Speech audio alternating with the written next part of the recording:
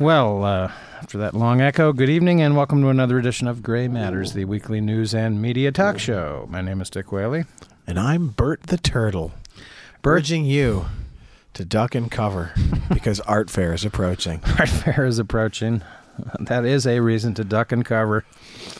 And needless to say, perhaps a new Cold War is starting to emerge with the Soviet Union. Indeed. Only this time it's Russia. I think Maureen Dowd put it perfectly. Putin has put the Putin back into Rasputin. Perfect. Anyway, last week saw all sorts of strange events and the usual criminality on display. I'm sure we can turn to Bush's declaration of progress in Iraq. That's mind-boggling. 8 points out of how many? Well, 18? 8 points out of 18, and one of the most remarkable ones under the heading of mixed. The government reports, this is from senior administration officials, reports that reducing the level of sectarian violence in Iraq is satisfactory. This is unbelievable. That's grade inflation right there. I mean, the reason for this reported improvement is they take a big high of sectarian killings in January that totaled a startling 1,650, and basically that was in Baghdad, I guess. And I'll just read this quote. It says the documents which were shown to the New York Times said that sectarian killings in Baghdad declined to 300 in June from 1,650 in January. Nationally, sectarian violent killings declined to 650 in June from 2,100 in January. So they take a previous high and associate that with improvement. That's remarkable to call that satisfactory. That's just one example of distortion. But yeah, you know, we have the reemergence of Richard Nixon in the news, the National Archives, with some interesting tapes. And I guess we can just start out with John McCain. I mean, he obviously... Yeah, that's something I didn't really deal with last week. Whatever, with his campaign is in free fall and all that. But it was remarkable that last Monday, I think it was Monday, I was on the road. Might have been Tuesday. Anyway, he made a statement or a speech on the Senate floor about the improvements that he had observed in Iraq. He'd made his 10th trip or something like that. And then he began associating withdrawing from Iraq with the genocide that occurred in Cambodia in the late 70s, completely omitting that the United States overthrew Prince Sihanouk that created the civil war that led to the genocide. In other words, he leaves out all of the relevant history in making his point. And it's this sort of, shall we say, selective memory, or in his case, amnesia, that's very troubling. Because once again, and this is just from a recent report, Iraq is viewed globally as the second number 2 failed state in the world. And that's because America invaded and overthrew the government and now is responsible for total chaos. Total chaos. And when you look at the areas where they deem things satisfactory, I mean, these are remarkably minor things. Protecting the rights of minority political parties in the Iraqi legislature. That's satisfactory? Yeah. Spending reconstruction money. This is remarkable. I mean, there's been nothing but report after report claiming reconstruction money has not been spent. It's been pilfered. It's been given to Blackwater and Kellogg Brown and Root and Halliburton. And it's been spent on bizarre things like the repainting of rooms rather than the reconstruction of basic infrastructure such as water and electrical grids. So, I mean, to call spending reconstruction money satisfactory is... that is just unbelievable. It's not even credible. So the Bush administration had better eliminate that one from the list, I would say. Just a couple of other strange things. They say outlining procedures in which provinces can turn semi-autonomous regions like Kurdistan. What? What? Procedures? It's great that the procedures have been outlined, but really doesn't mean anything. And of course, we just get report after report that their actual trained troops that are ready to, as Bush so famously put it, we will stand down as they stand up. It's nowhere evident at all, folks. And probably some of the reason of the decline of sectarian violence is, there's been a readjustment by some of the factional groups. And, of course, Bush and Tony Snow get back into the repeated use of the word al-Qaeda to describe all of the problems in Iraq. And it's a mess. And George Bush seems to be the last one to know this. Well, John McCain's a little slow on the pickup there, too, to bring it back to your comments on him. A year ago, he was pretty much expected to probably end up being the next president, or at least certainly the Republican candidate.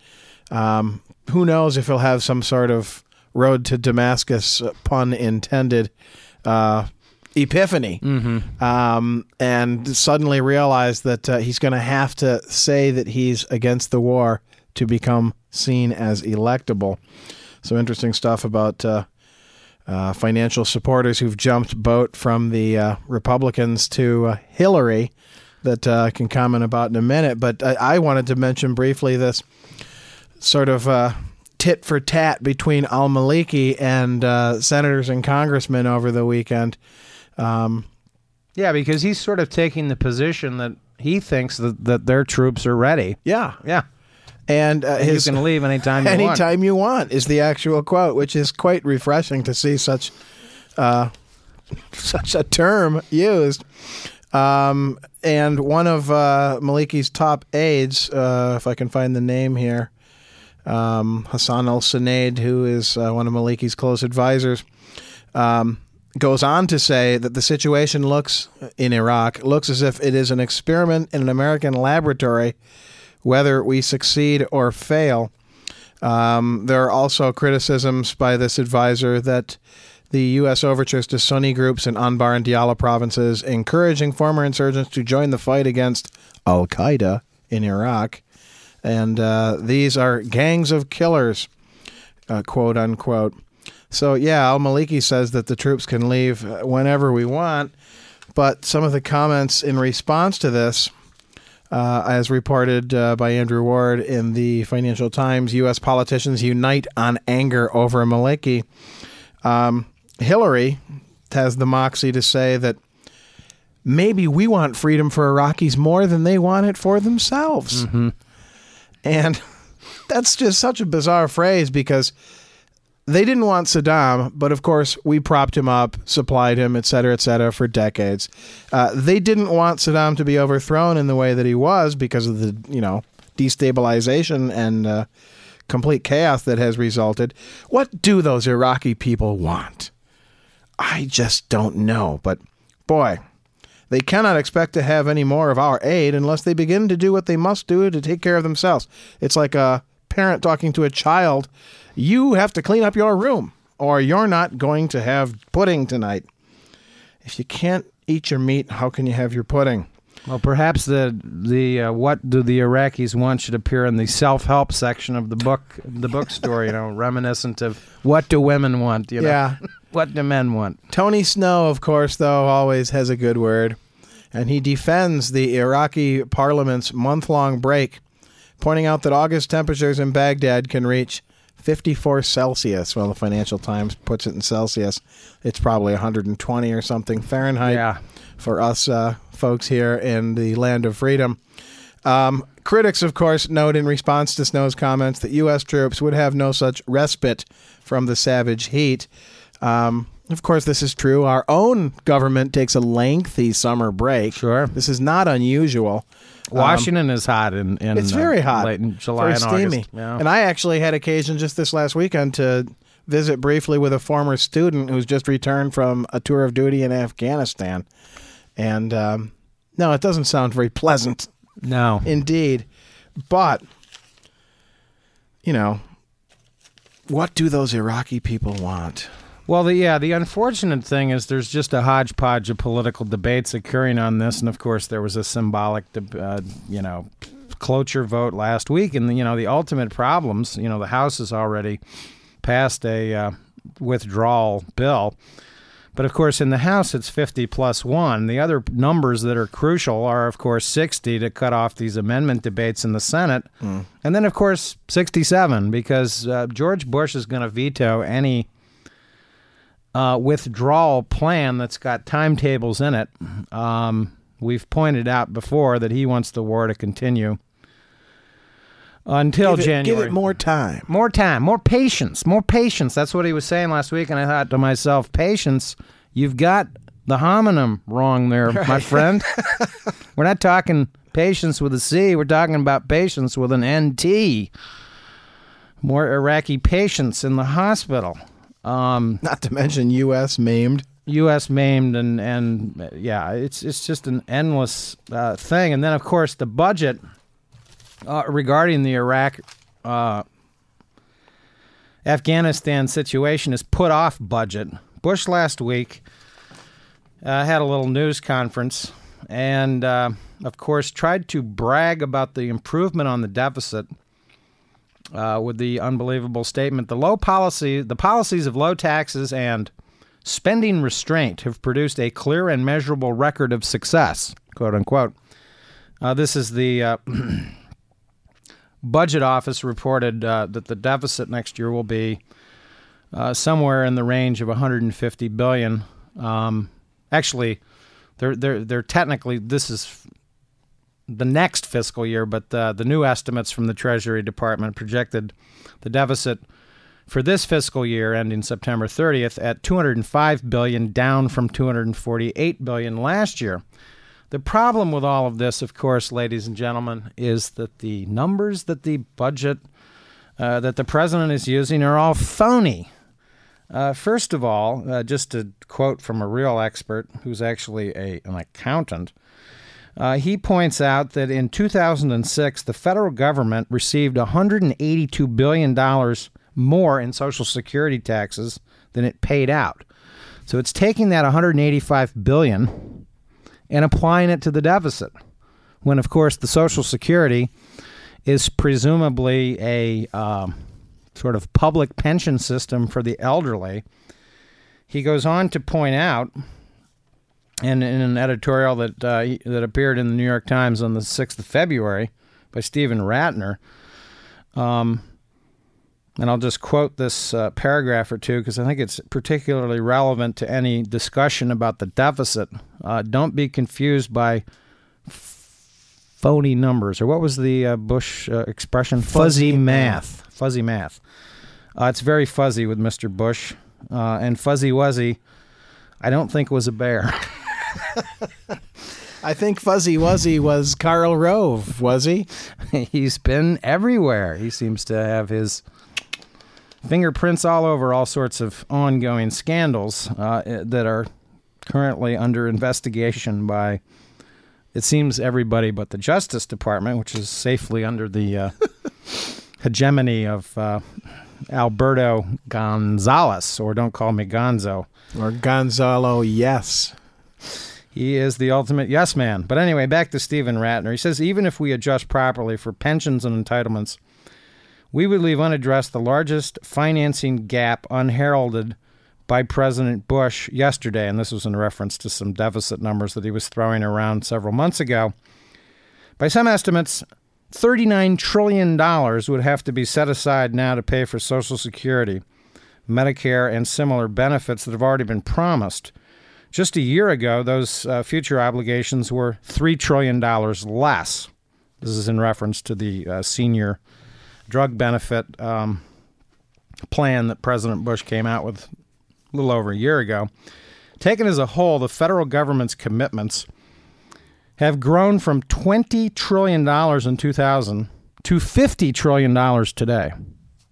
These are staggering numbers. And by the way, Medicare is a program that when they show actuarial projections of its solvency, we're talking, very near future here. We're going to have serious Medicare problems. It's about a decade. The solvency of Medicare under President Bush has gone down about 10 years while he's been in office. Decade is really poor timing because, as people our age know, the demographic of the baby boom, large numbers of people beginning to retire. It gets scary 10 years from now. And, of course, Bush is the beneficiary, actually, of a decline in population that occurred during the Great Depression. And just, somebody that was in the news last week because of the passing of Lady Bird Johnson, Ratner continues, when President Johnson created the unified budget for the 1969 fiscal year, the ultimate effect was to turn a deficit of $507 million. I mean, that's just staggering. Even back then, it was $507 million. Now it's hundreds of billions. Into a surplus of $3.2 billion. So our budgetary sleight of hand obscures hundreds of billions of shortfalls of dollars. And, of course, Johnson performed this magnificent budgetary trick because of the Vietnam War. Right. It's that old, the costs just kept going up. There weren't any benefits occurring. And he knew he had a loser on his hand, but as he famously put to some of his advisors, I don't want to be the first president in American history to lose a war. So he kept the war going. And his fellow Texan, George Bush, will do much the same. And unfortunately, there's no figure in the Bush administration as admirable as Lady Bird Johnson, who at least gave us wildflowers. And those nasty billboards were cut down to size. So we praise Lady Bird Johnson just for doing something humanly decent. Certainly something that is rare enough in the crime world of big business and politics. But, speaking of crime waves and big business, some interesting developments in possible skirmishing, if we can call it that, of trade war activity between China and the U.S. Some really strange things have gone on recently.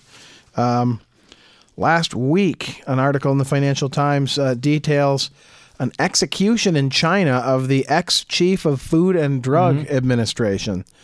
This guy was found guilty of receiving all sorts of kickbacks and payoffs from 8 pharmaceutical companies and various other shenanigans. There's been some problems lately with Chinese food products being tainted and making people here sick.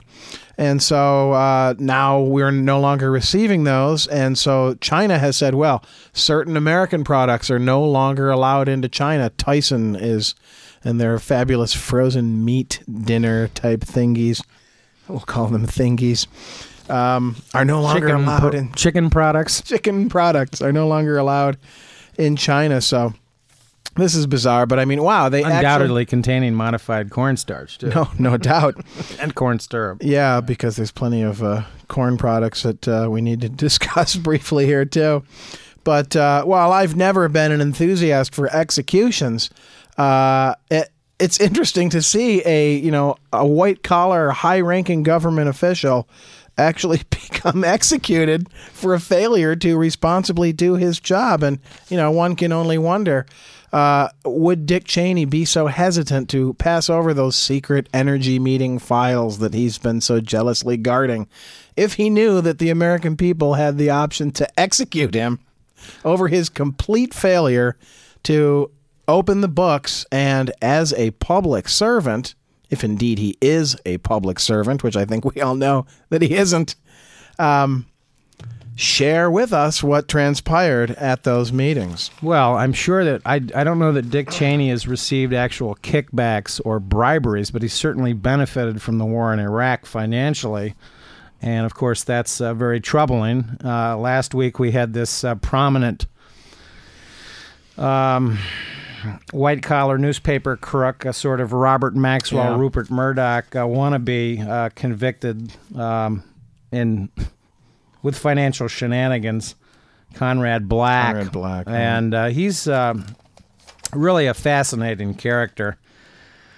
An analysis of Conrad Black appeared in the London Review of Books back on the 14th of December, and I would, by John Lanchester, I would recommend this for material for a novel. This guy was incorrigible in terms of how he set up these shell corporations.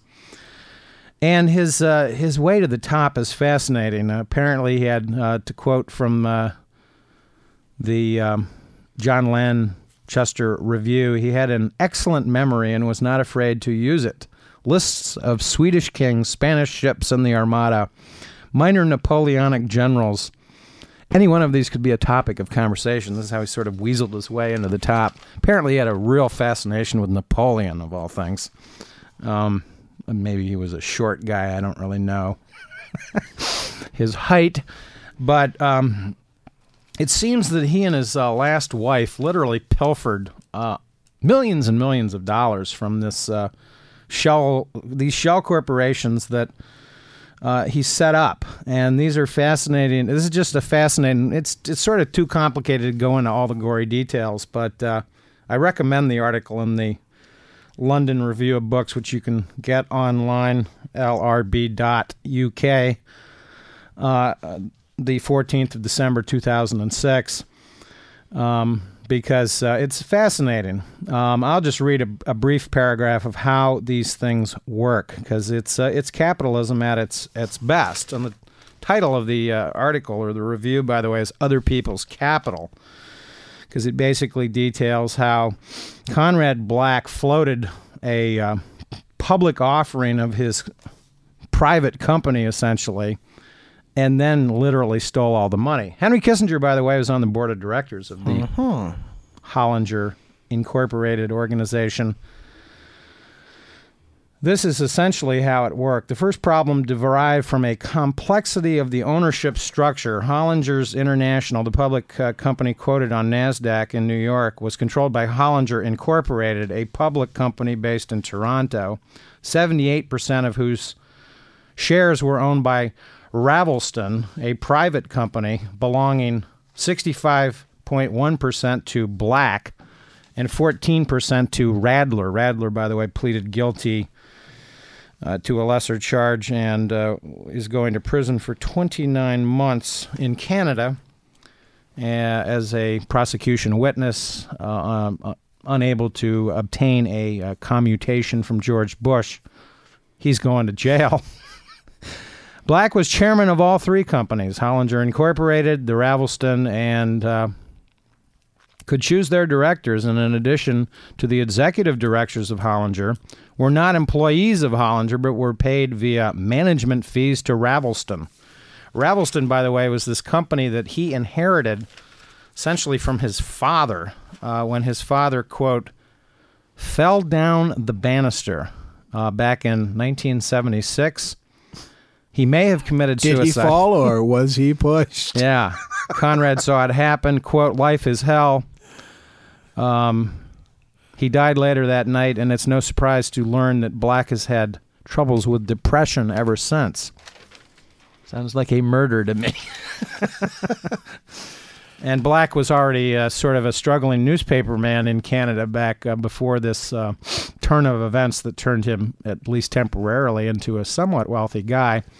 But his problem was he bought a newspaper in Great Britain that was reliably Tory and competed in the sort of tabloid news business with Murdoch, the Daily Telegraph. And at the time, it was basically all debt. And, of course, the article goes on to note that by 2003, Conrad Black needed another bank loan. So it was a guy that never had the money, but was constantly borrowing money and then spending it lavishly on his lifestyle with his rather iniquitous wife, who comes across also as a very interesting character. She apparently was a sort of a Poltergeist kind of character, a right-wing journalist that appeared in the op-ed pages of the newspaper back in London. This reviewer, by the way, worked for the paper, and he notes that he did some art reviews for the company, and he at one point says the general view of Black was that he was a bumptious, fond of writing letters to his own paper, and at the sound of his own voice, but notwithstanding the things he'd say about journalists, a very degenerate group, quote unquote, a pretty good proprietor, as proprietors go. The great exception was Barbara Emile, that is his wife. Conrad Black, by the way, was apparently her fourth husband. Terrible column on the op-ed pages, any mention of which would cause Telegraph staffers to clutch their heads and groan in unsimulated pain. Anyone could see that the Blacks were greedy and excessive, but those qualities have long since ceased to be unusual in British public figures. For all of Black's ultra-right-wing blowhardism, his fascination with Napoleon, and his overt longing for peerage, he seemed sane and reasonable at heart, and there was no reason to think anything untoward. And it's fascinating because he made his reputation in America a little bit because of an interesting long biography of FDR in which he praised the New Deal as a good thing because it saved capitalism, but also, of course, goes into the elaborate theory that FDR knowingly allowed Pearl Harbor to happen, and that continues to be a matter of debate. So Conrad Black, needless to say, will be appealing his sentence, and all of these corporate shenanigans are something to keep an eye on because, as the author of this review notes, he says the bust of 1987 led to the conviction of Michael Milken, and the bust of 2000 led to Skilling, Ebers, Kozlowski at Tyco, and also Black's case. He concludes, yet such scandals never occur while the market is booming. Go figure. So it's when that big crash happens, then people start wondering where their money is. Right, exactly, because it's probably happening all along anyway. It's interesting to the language there that the writer has used is quite nice. I love the description of how he seemed sane and reasonable. And it's astonishing how many major criminals seem sane and reasonable. It reminds me of something I had occasion to just be flipping through the channels this weekend, and the McLaughlin Group was on. And they're always good for a laugh for about 4 minutes, and then you've had enough. And Arianna Huffington, performing as the voice of reason, quote unquote, suggested that President Bush was a fanatic with regards to the war in the Middle East. And she went on for a little bit on that point. Pat Buchanan, always reliable in a pinch, came up with one of the most bizarre characterizations of the current president that I have ever heard. He said he's not a fanatic. What he is serene and fatalistic. And I just burst into laughter. Wow, serene and fatalistic. Very generous language from, let's face it, Pat Buchanan is something of a manipulator and a showboater with language himself, having written speeches for Agnew and Nixon. And Reagan. So Reagan. So he's a good man in a tight corner for defending right-wing lunacy. And, of course, he's got his own personal dislike of Bush for a variety of reasons. Oh, indeed. But, of course, one of the most amusing things over the week was the reemergence of Richard Nixon. 11 hours of Nixon tapes have been released in the National Archives. I'm waiting for the box set. And, of course, this one is wonderful. This one that I'm going to quote here. In the document written in December of 1970 to H.R. Haldeman, Nixon expresses both anger and pain that his aides have not been able to establish an image of him as a warm and caring person. I'm angry and in pain that you can't depict me as caring and warm. He makes several suggestions about how this could be accomplished, warning frequently in the single-spaced 11-page document that it must appear that examples of his warmth are discovered by others and not promoted by the White House. 11-page document? Yes. He writes, that, quote, "There are innumerable examples of warm items," he wrote, saying that he had been nicey to the cabinet staff. That's the actual quote? That's the actual quote. And Congress around Christmas time. Well, there you go. He is warm and caring. And that he had treated cabinet and sub-cabinet officials, quote, like dignified human beings. Not like the scum that they really are. Yeah, and not dirt under my feet. So this is just absolutely classic Nixon. It goes into the usual observations about other political figures and paranoia about Jews, needless to say. And yeah, he had a track record there as well. yeah, it's just classics. Classic Nixonian balderdash. But you got to remember when Nixon was nicey. I'm going to put that on Santa's list. It's great. Well, it looks like we're just about out of time for this week. And, of course, the idea of Nixon sitting around worried about his image of being warm and caring, it breaks my heart. It just hits so me. sad. It's so sad. Lonely. Tricky Dick strikes again. Yeah. Next week, more on Pakistan as well. More on Pakistan, yeah. Keep your eye on that. There's been a variety of terrorist attacks there in the last several days. Serious stuff. Al-Qaeda seems to be everywhere.